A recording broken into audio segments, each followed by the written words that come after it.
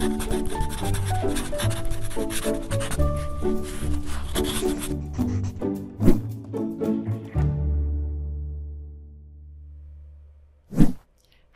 I'm Sarah Fry. Welcome to Patent Pod. When going through a challenging time, you might ask yourself, should I stay or should I go?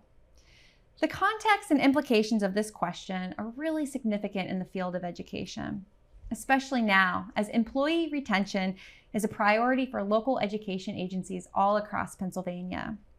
Today on Patent Pod, we'll learn how educator perseverance plays a role in educator retention.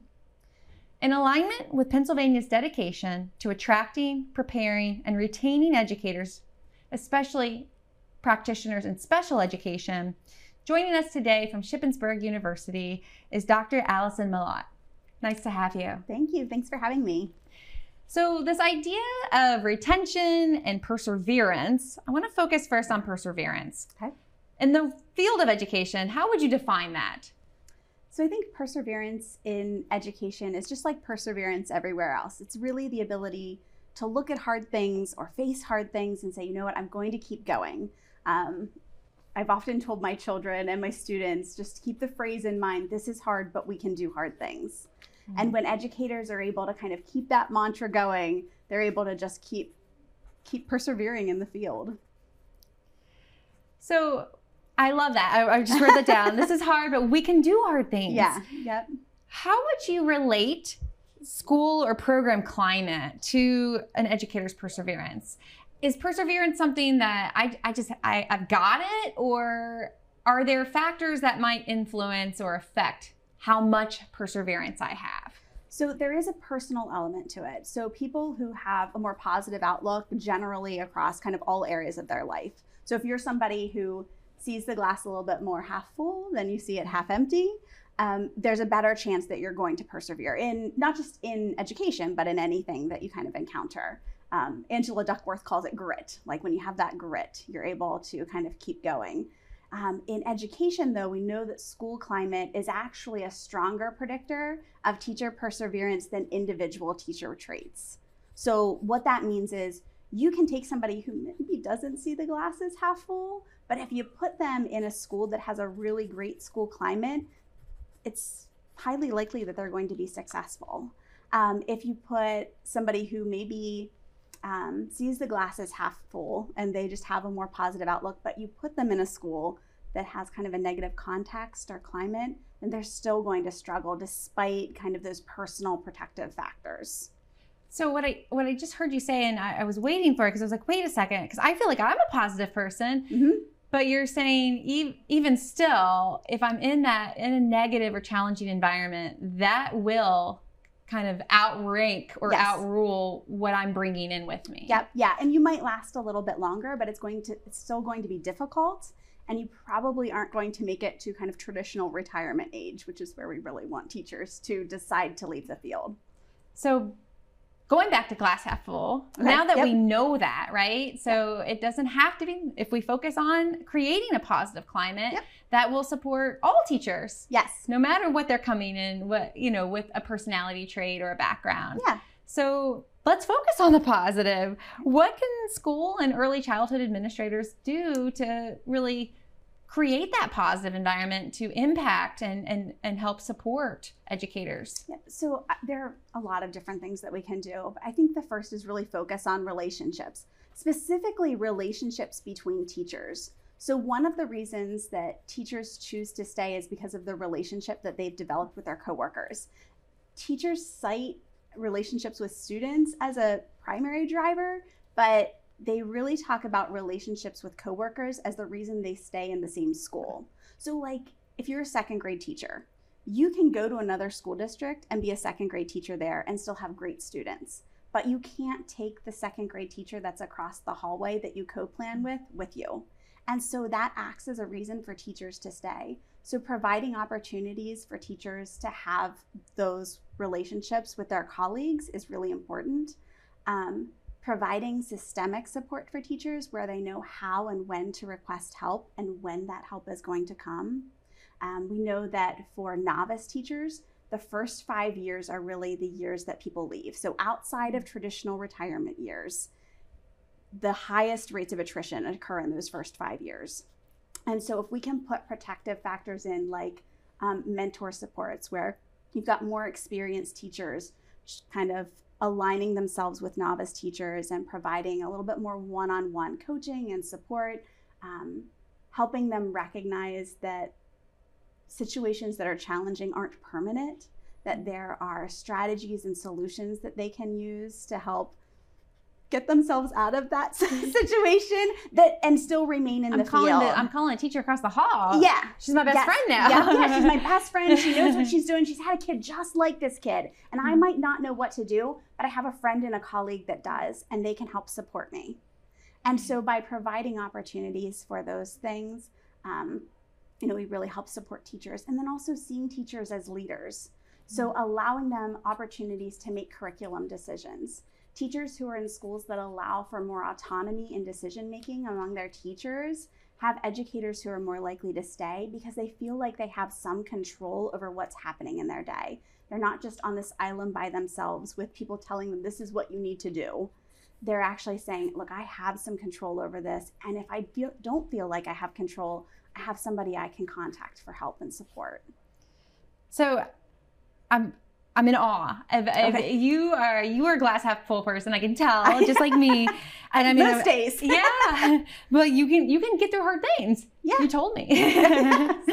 I wrote down 3 things that I want to circle back on because I know we went through them pretty quickly, and there may be some questions or listeners and viewers might be thinking, oh, I wish you would have told me a little bit more. That's what I need.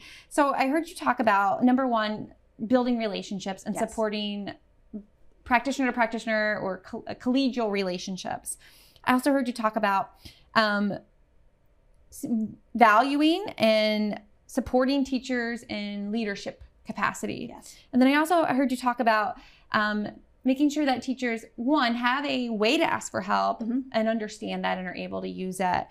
So if possible, if you've got the time, I'd love to hit on each of those and maybe give a few examples or a tip for school leaders to say, if you don't even know where to start, here's one idea. Okay. So if we thought about that, maybe starting off with that relationship building, have you been in a setting or do you have some takeaways that you could offer up for our audience about how can school leaders help without, doing some mandatory social activities, but you will be friends here. You will have fun. How could they help build those relationships and encourage that? So I think some of it is allowing teachers time to interact with each other. And that can be like, if you have a mandatory staff meeting, that you're going to have a mandatory staff meeting every month, take 15 minutes of that meeting and have it be a time where teachers can bring problems that they've encountered and make sure it's a safe space where teachers can say, hey, I'm really struggling with this right now. And then allow their colleagues to provide some insight and some support. So what we know is that teachers actually value strategies that are offered by their colleagues more than they value strategies offered by administrators and more than they value strategies offered in PD. And so by creating a space where teachers have the opportunity to have those conversations and those interactions, I think that's really important. The other piece of that is also giving space in that time for teachers to share successes.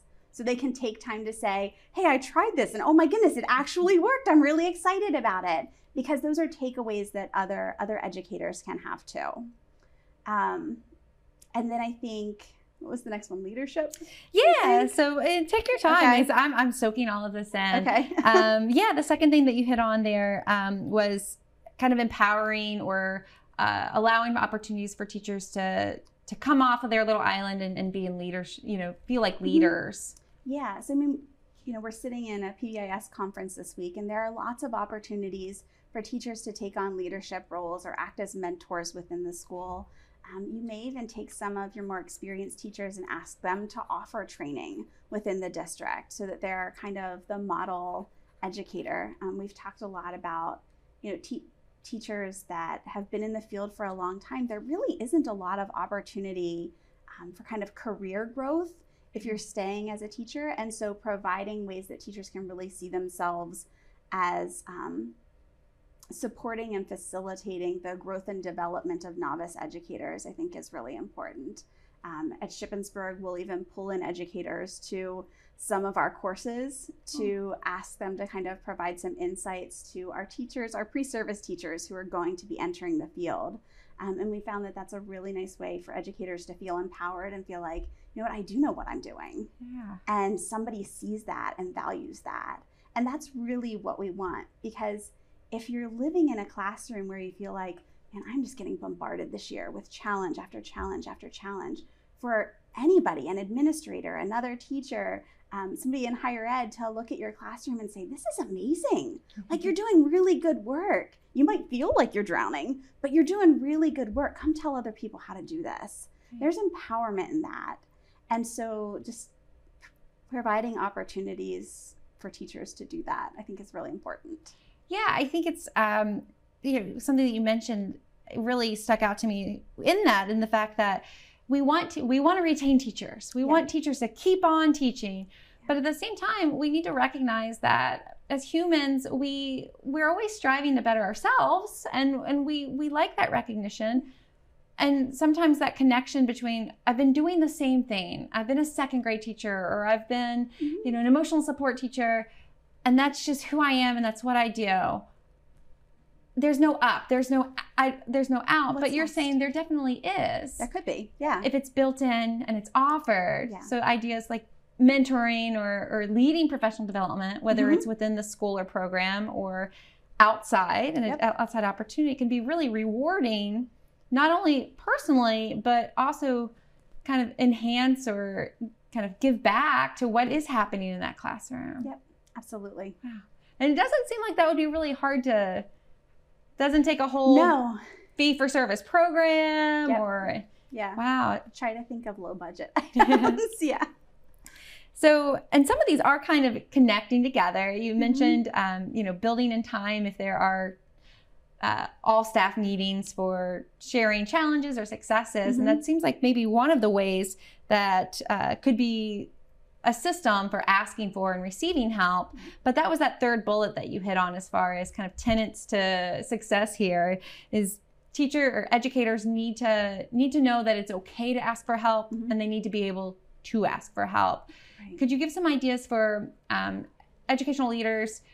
I'm just envisioning what not to do is to put up a comment box and just leave it locked in the lobby, right? Yeah. So really, what can educational leaders do to create that climate, right? That asking for help is okay, but also putting in a system or procedures that make it effective or doable. Yeah. Well, I think part of that is having a really great coaching system in place within the school or early childhood program. So I often think, every teacher deserves a coach. It doesn't matter if you've been teaching for 30 years. There's always space to improve and grow. And so having a nice coaching system in place, and then having a way for teachers to say, you know what, maybe I'm on a 1-month coaching cycle, right? The coach comes and sees me every month, or these are my goals for the year. But also having a way for teachers to say, look, I've got this kiddo in my classroom and I don't know what to do. Like, I have used all of the tools in my tool belt and I'm out of options, I'm out of ideas. I need somebody like tomorrow to come in. And so and that can be as simple as like, if teachers are filling out, ODRs or BIR forms, as simple as a box at the bottom that says like, I would like support earlier rather than later. And then making that turnaround time predictable for teachers. So it shouldn't be something that you just send to the office and you're like, maybe somebody reads it, maybe they don't, maybe they come in 3 weeks, maybe they show up tomorrow. It should be something where teachers can say, you know what, if I put in this request for support, I know that my coach is gonna come check in on me within 3 days or whatever system, whatever time frame is reasonable for the school is fine, but it should be predictable so that it's not just like a maybe not. Have you ever encountered, or are there, ideas for school leaders to reduce any of the guilt or maybe the nervousness for educators if they're like, well, listen, I'm a good teacher, it's just this one thing. Do you ever see that or talk about that? I think it's really just about the climate that you create in the school. So I've heard several school leaders, and I think this is great, even when they do evaluations, they say like, you visit a 4, you don't live there. Like nobody is perfect. Like no lesson that you deliver is ever going to be perfect. And I think especially post-COVID, we've seen such a shift in student academic skills and in behavioral needs and mental health needs that even teachers who were maybe feeling like, oh, I'm a really great teacher prior to COVID are now feeling like this is way harder than it was before. And so I need kind of maybe that additional support.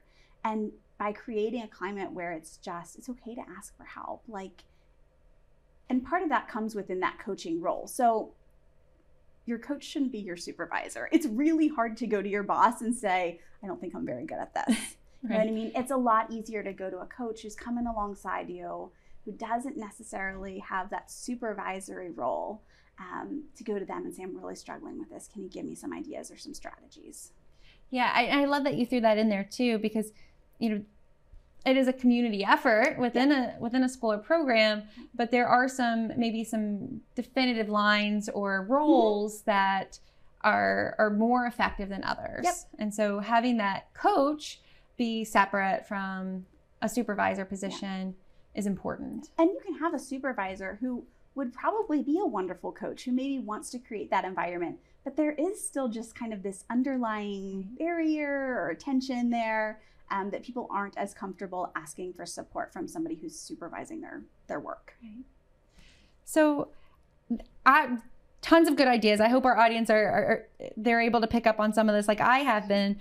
Now we've said it, you've said it before, I'll repeat it. It's okay to need help.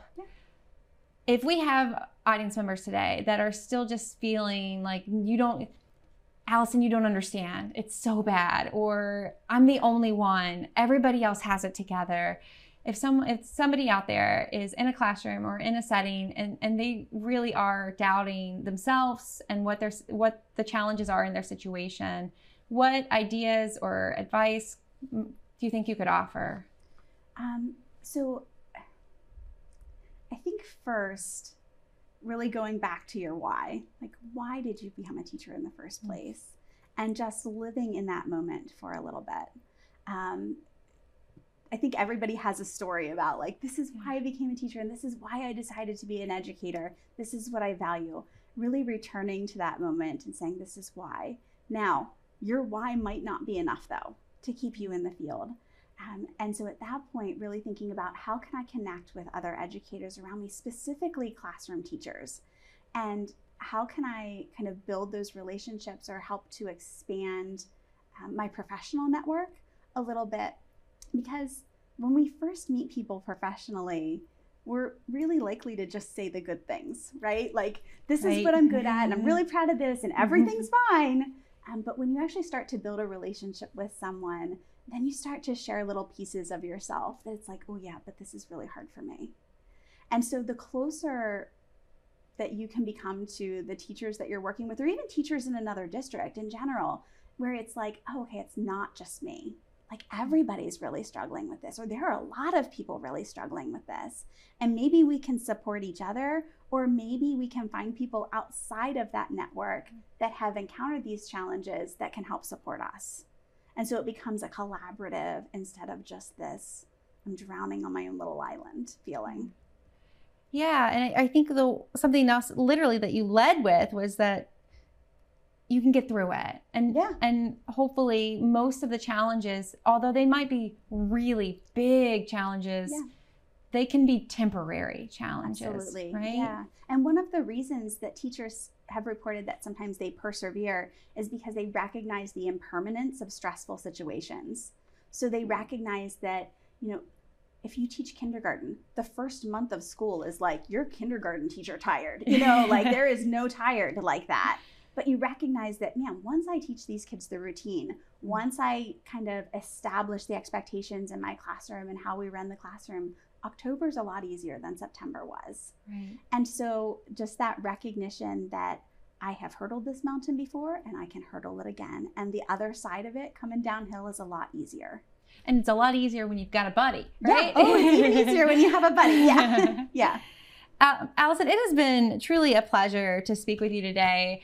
I'm wondering if there's anything else on your mind that that out of your studies or your work within programs that might be informative or inspirational for folks that are on either side. They are practitioners and they need some encouragement, or they're leaders and they realize and they recognize those educators in their schools. Yeah. So, that's a good question. I think that for educators, just recognizing that if you can kind of keep with that positive attitude and really find the good pieces of your day and just hold on to those moments. Teachers that I've interviewed have talked about the short-term and the long-term impact of their work.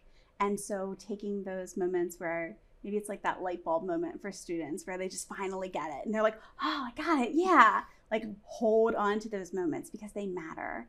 And then also thinking about, you're gonna have students that are entering a variety of career fields who will think back on their third grade experience and say, oh my goodness, my teacher made a difference in my entire life. And that's the power of education, right? You hold that power in your hands when you're an educator.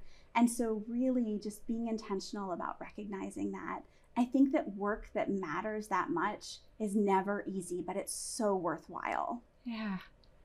Thank you. Goodness, that's hard to follow that. That should just be the closing of that. But if this has spurred new ideas in your mind and you are craving more information, more ideas, whether it's about retention or maybe the other letters in our APR, attract, prepare, retain, we have a whole collection of resources available. The repository is linked in our show notes, and there are more information is available on the Patten website. I want to again thank Allison for joining us and sharing some of her experience and knowledge and your positive attitude with us.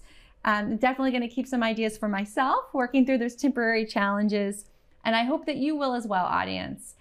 Somebody always helping me through my challenges. Our producer today is John Ragsdale. Shout out to him.